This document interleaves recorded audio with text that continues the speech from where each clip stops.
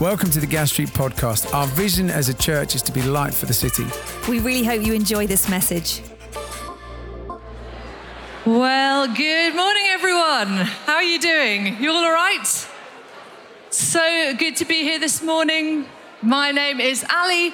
I'm one of the pastors here at Gas Street, and I'm so pleased that we are continuing with our series, Let This Holy Temple Glow. It's been really good so far, so looking forward to continuing.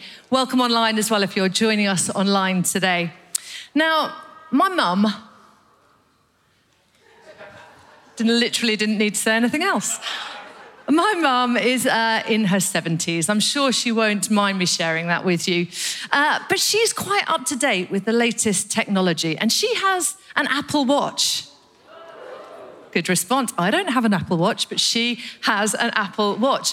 And it's one of those Apple Watches that kind of, tracks your steps and encourages you to exercise, checks out if you've been sitting down too long and all those kind of things.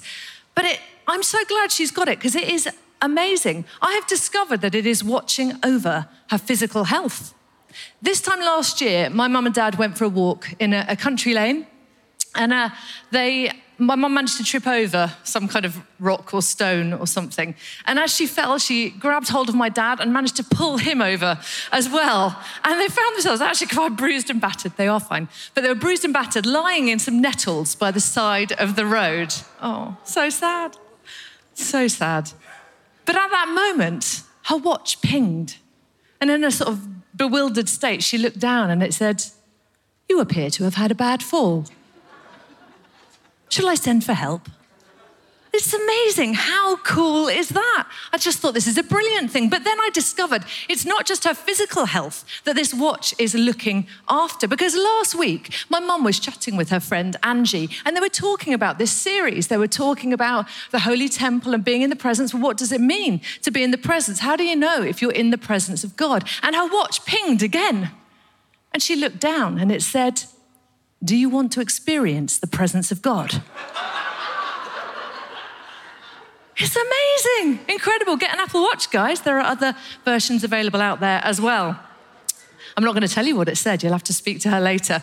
But whatever Apple thinks, here at Gas Street, we have been looking at this idea of the Holy Temple, looking at the idea of the presence of God, what it might mean for us to live in the presence of God and live with him as the temple. And a couple of weeks ago, Tim was speaking to us, and he did it he went big. He did the whole sweep of scripture from Genesis, when God is present with us, to Revelation, when God will be present with us. And he talked about a God who walks to and fro with us. You might remember the Hebrew word hithalek, God walking to and fro alongside us.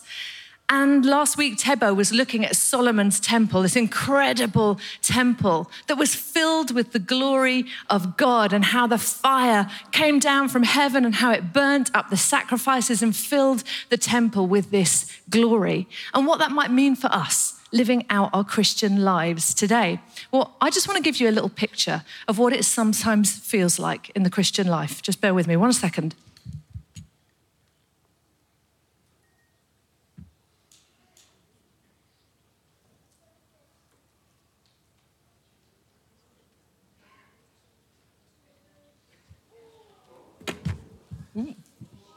Well, sometimes, who loves a sparkler? Come on. They're brilliant, aren't they, on dark November nights? But sometimes we have experienced the presence of God and it feels good. It is beautiful. It is glorious. It is sparkly. We get up and down. We jump around to God's great dance floor. We listen to Tebo's sermons. We are fired up. It is amazing. But then what happens? Last week we were talking about the disappointments of a temple without the glory. A temple without the glory. What are we left with? Well, I've got a stick of dirty metal that's still hot, so it's quite dangerous. I'll just get rid of that. But what does it feel like when it looks like the glory's gone? What is it that makes the glory go? How about when circumstances threaten to overwhelm us? We don't know what's going on. We have times of pain and loss and doubt and fear. So what do we do when times like that come? Because they will. Things that are going to cause you to say, what on earth is going on? Or more commonly, why? Why? Why is this happening? Well, we're going to have a little think about it today. And the clue to the talk is in the title I've given it, which is Take It to the Temple. Take it to the temple. And as I've been preparing the talk this week, I've had several times, big and small, when I have had to say to myself, Ali, just take it to the temple. Take it to the temple. So I need that reminder. So perhaps today you do too. And we're going to have a look at the lives of a couple of people, Hannah and David, who were people in the Bible who knew how to take it to the temple. And we're going to start with a psalm, Psalm 27, which was written by David. So you can look that up in your Bible. It'll come up on the screens as well. But with Psalm 27, Bible scholars think that David possibly wrote this in the years before he became king, when he was on the run for his life from King Saul who was trying to murder him. Some other scholars think that David wrote this at a later stage of his life, when he was on the run from his son Absalom, who was threatening to kill him as well and had usurped his throne. But to be honest, it doesn't really matter which period of David's life this was written in, because David was constantly under threat. His life was full of periods of violence and battle and despair and family crisis and betrayal. And in fact, everything that seems like the opposite of the glory of the Lord. But this is what David wrote. The Lord is my light and salvation. Whom shall I fear? The Lord is the stronghold of my life. Of whom shall I be afraid? When evildoers assail me to devour my flesh, my adversaries and foes, they shall stumble and fall. Though an army encamp against me, my heart shall not fear. Though war rise up against me, yet I will be confident.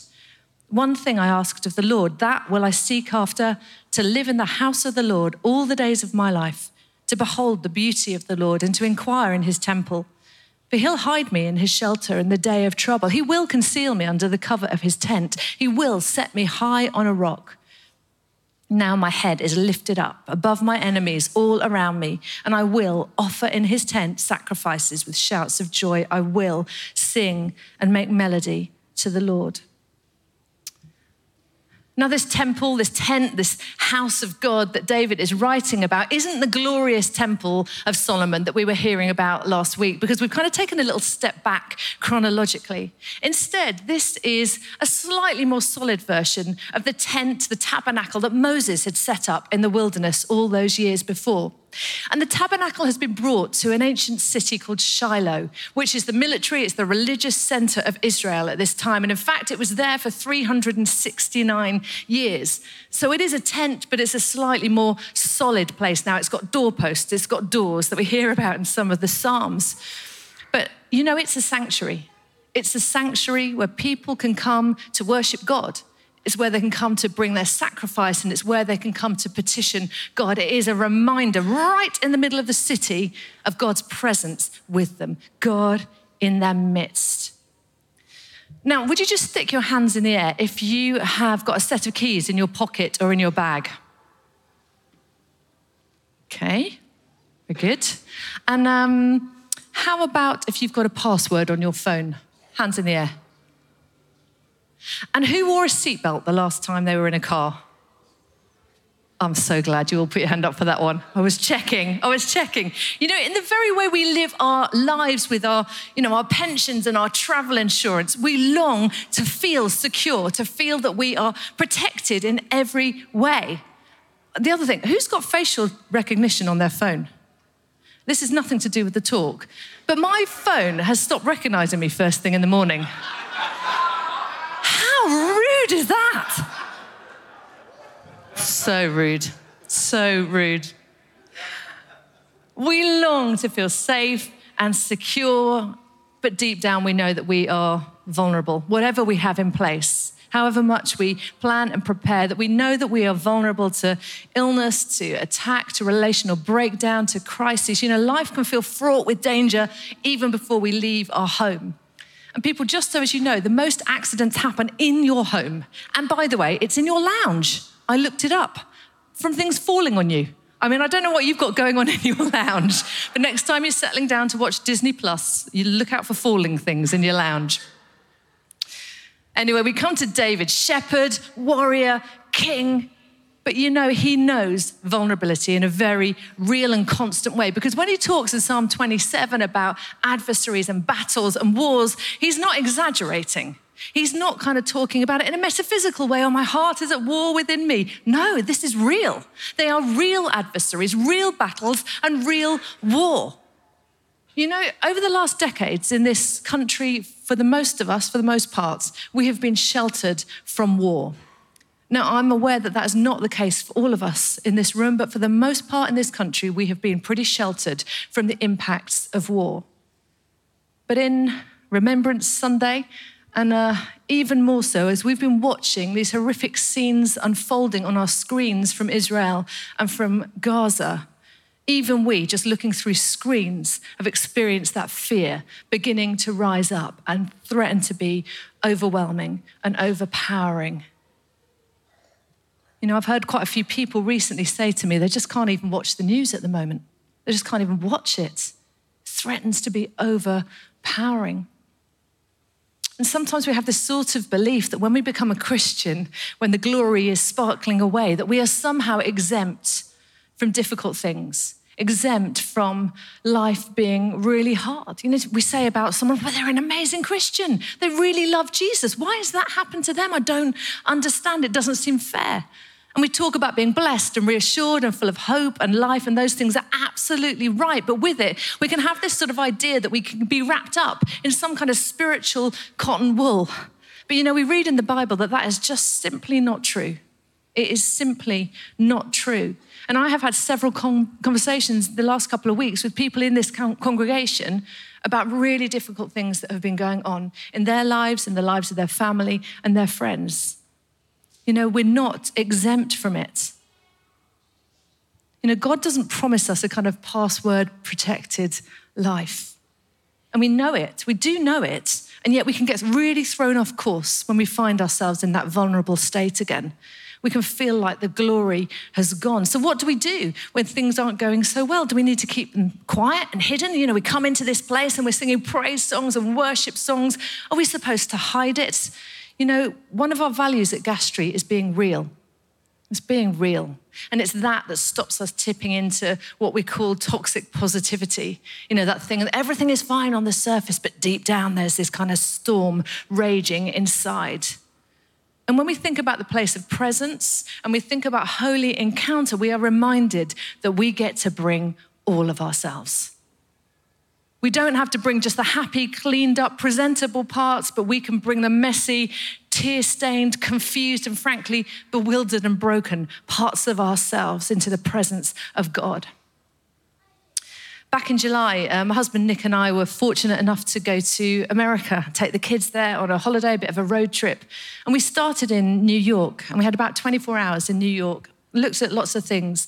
But one of the things that we did was go to visit the Ground Zero Memorial. There's a picture of it here, which was, as you know, a memorial to those who died in the Twin Towers at 9/11.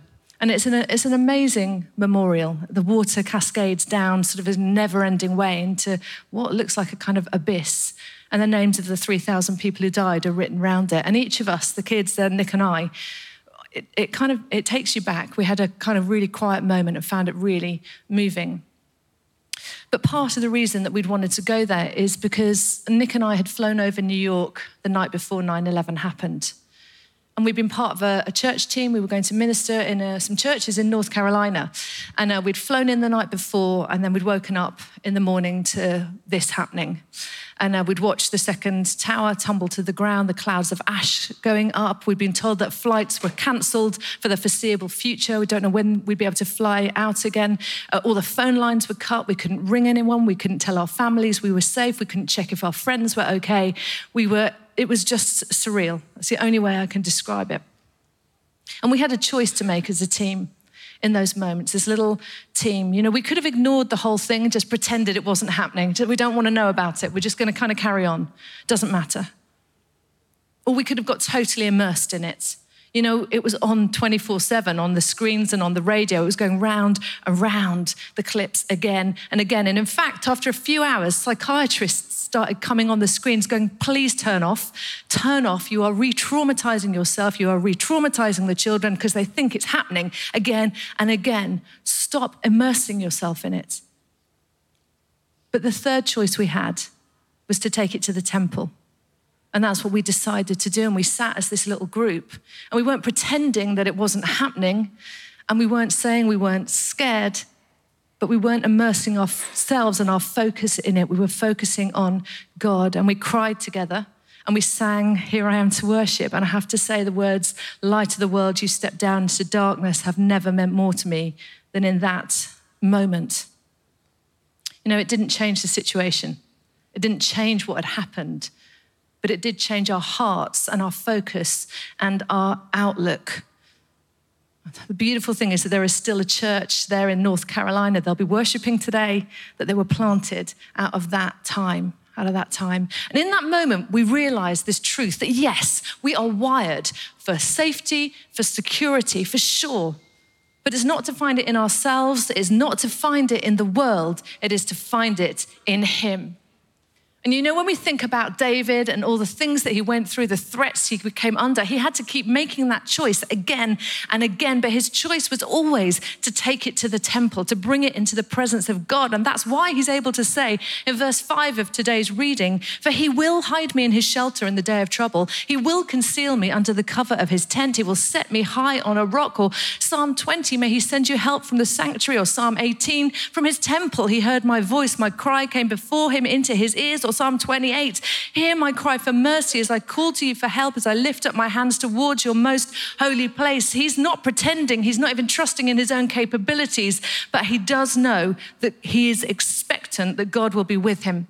He's expectant that God will hear his cry. You know, he knows that if God doesn't calm the storm around him, God is perfectly capable of calming the storm within him. You know, in this room, all of us are going to have things that make us feel vulnerable. Things that make us feel out of control. It might be things that are really clear and obvious. It might be you've gone through loss or bereavement, or it might be a health struggle that you have at the moment. But there's going to be other storms that are a bit less visible, the ones that rage inside, the ones like anxiety and insecurity and frustration and offense at other people. And sometimes those storms are of our own making. You know, the things we do that actually cause damage to ourselves and damage to other people, because we all carry this stuff to one degree or another. And when the storm's raging, we've got these three choices. One, to turn it inwards, turn it on ourselves, bring in the sort of self-accusation. I should have done that. It's totally my fault. I have got it wrong again. I'm an idiot. And the shame and the self-accusation just kind of pours on our heads and crushes us. The second choice is to turn it outwards, to blame and attack, to say it was their fault, they should have done that, or why didn't they do that? It's completely down to them, to start complaining and judging and gossiping and bad-mouthing other people. We turn it outwards in blame and attack.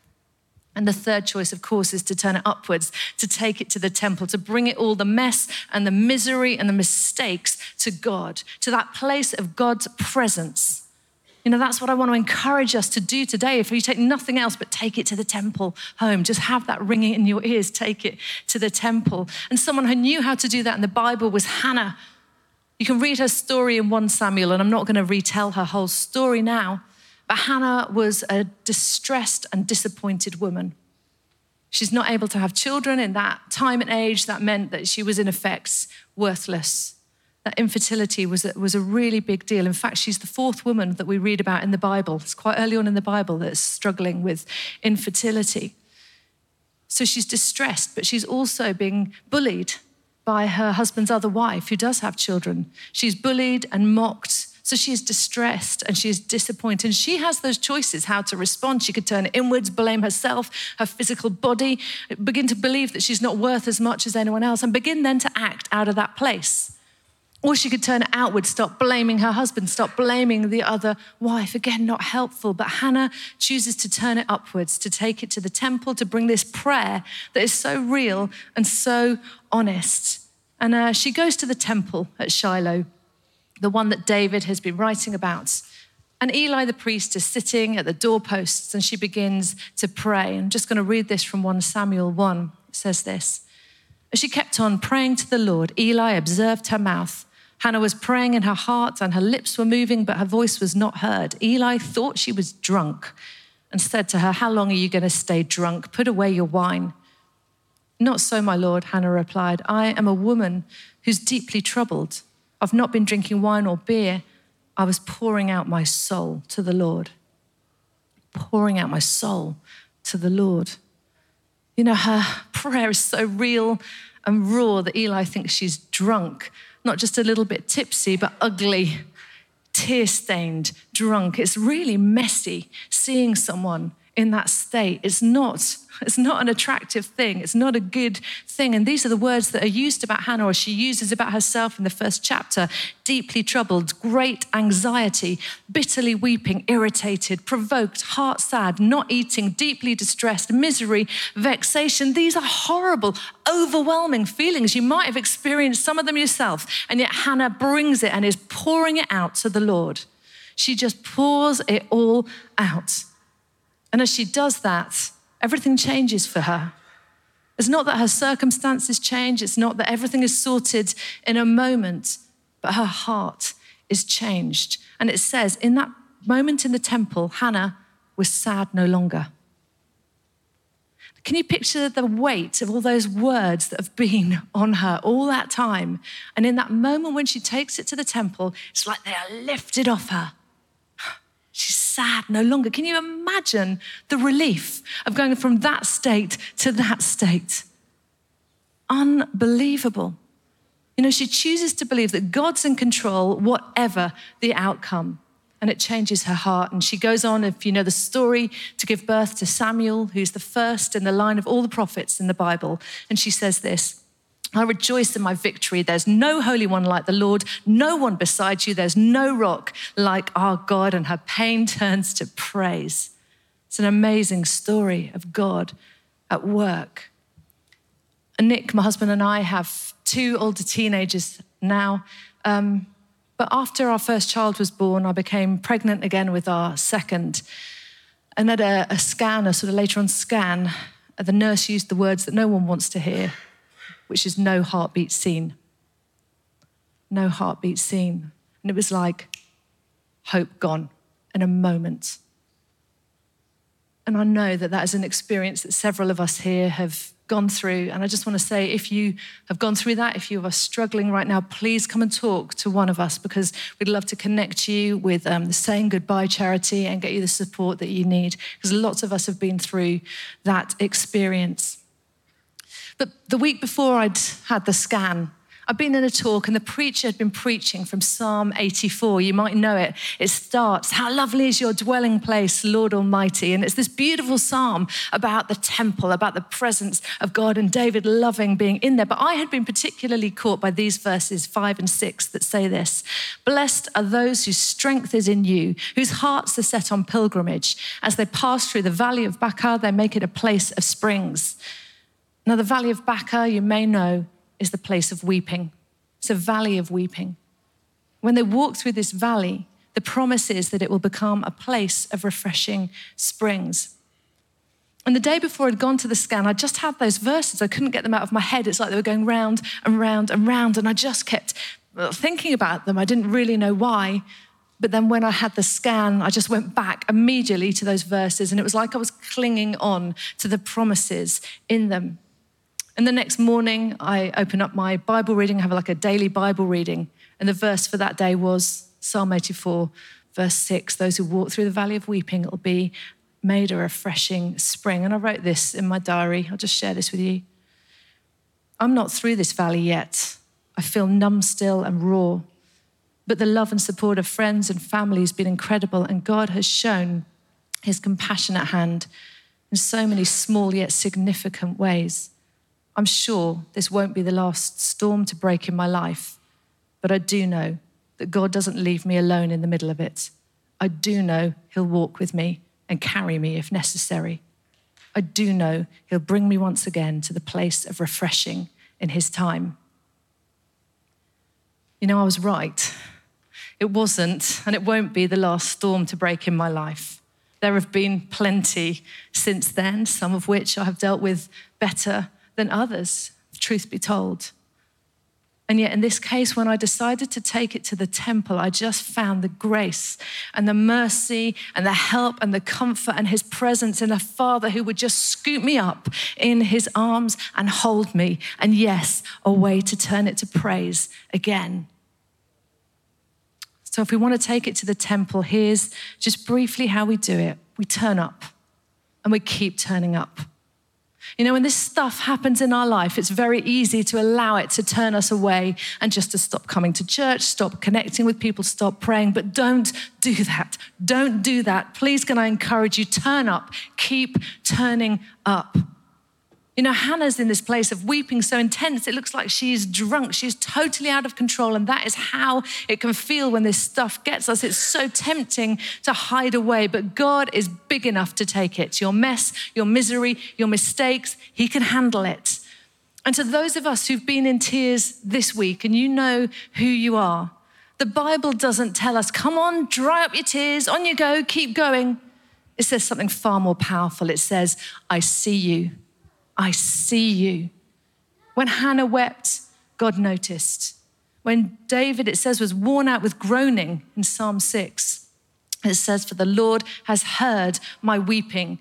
Psalm 56 says he gathers your tears. He stores them in a bottle. We worship a God who sees and hears and cares. And even when you can't see a way through, he can. He can.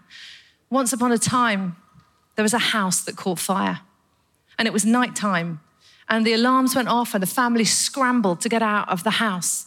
But in the fear and the confusion and the chaos, the smallest child ran back inside the house and ran up the stairs. And while the front door was blazing, this little boy just appeared at the top floor, looking out of this window in this kind of smoke-filled haze.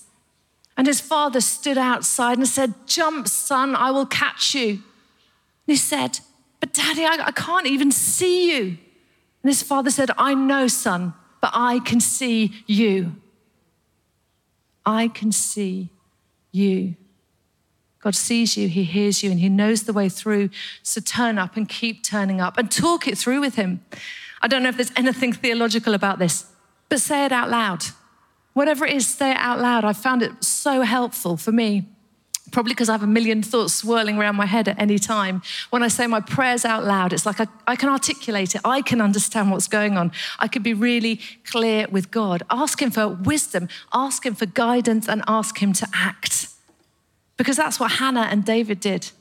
Hannah asks specifically for a male child because she wants to dedicate him to the Lord's service, and that was what it would need at the time.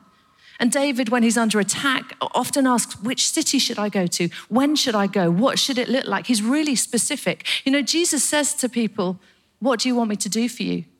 Be specific. Say it out loud. If you need to ask, ask. If you need to confess, confess. You can pour it out to him. So keep turning up, talk it through with him, and trust him. Trust him. This is the magic with God. Trust. Because here's the key. We're only going to be able to be vulnerable or real or raw if we feel safe enough with God to do so. So here's the question. How do you see God? How do you see God? Is he part of the problem or is he part of the solution? Do you know that you are loved unconditionally as his child? Do you know that he sees you and he hears you and he cares? Because Hannah and David had that confidence. Psalm 13 says, I have trusted in your steadfast love. Of course, we've got the benefit that Hannah and David didn't have because we know Jesus Christ. We know Jesus Christ, the temple made flesh in our midst. And next week, Nick's going to continue this series and look a little bit more about what that means for Jesus to be the living temple. Jesus, God walking with us, never turning away anyone who is vulnerable or hurting or broken or under threat. Jesus, who himself weeps over the loss of a friend. Jesus, who had the greatest storm of all break over his head, and yet in his words and his actions always said to his Father, I trust you. I trust you. So as much as we long for, as we plan for our own safety and security, we all live lives that are vulnerable. That's just how it is. But at the end of the day, our vulnerability can remind us again and again that we can't do this on our own. We can't do this on our own. But we can depend on God, and God is enough. So when we take it to the temple, we're going to discover how good and kind and sufficient and gracious and present God is. God in the midst of us, just as much as that temple in Shiloh, God is amongst us. You know that his faithfulness isn't based on your capability, your strength, your intelligence, your health, or even the good choices that you make. It is not based on anything apart from his love and his grace, nothing else. So as the Apostle Paul says, therefore I will boast all the more gladly about my weaknesses so that Christ's power may rest on me. The band want to come on up.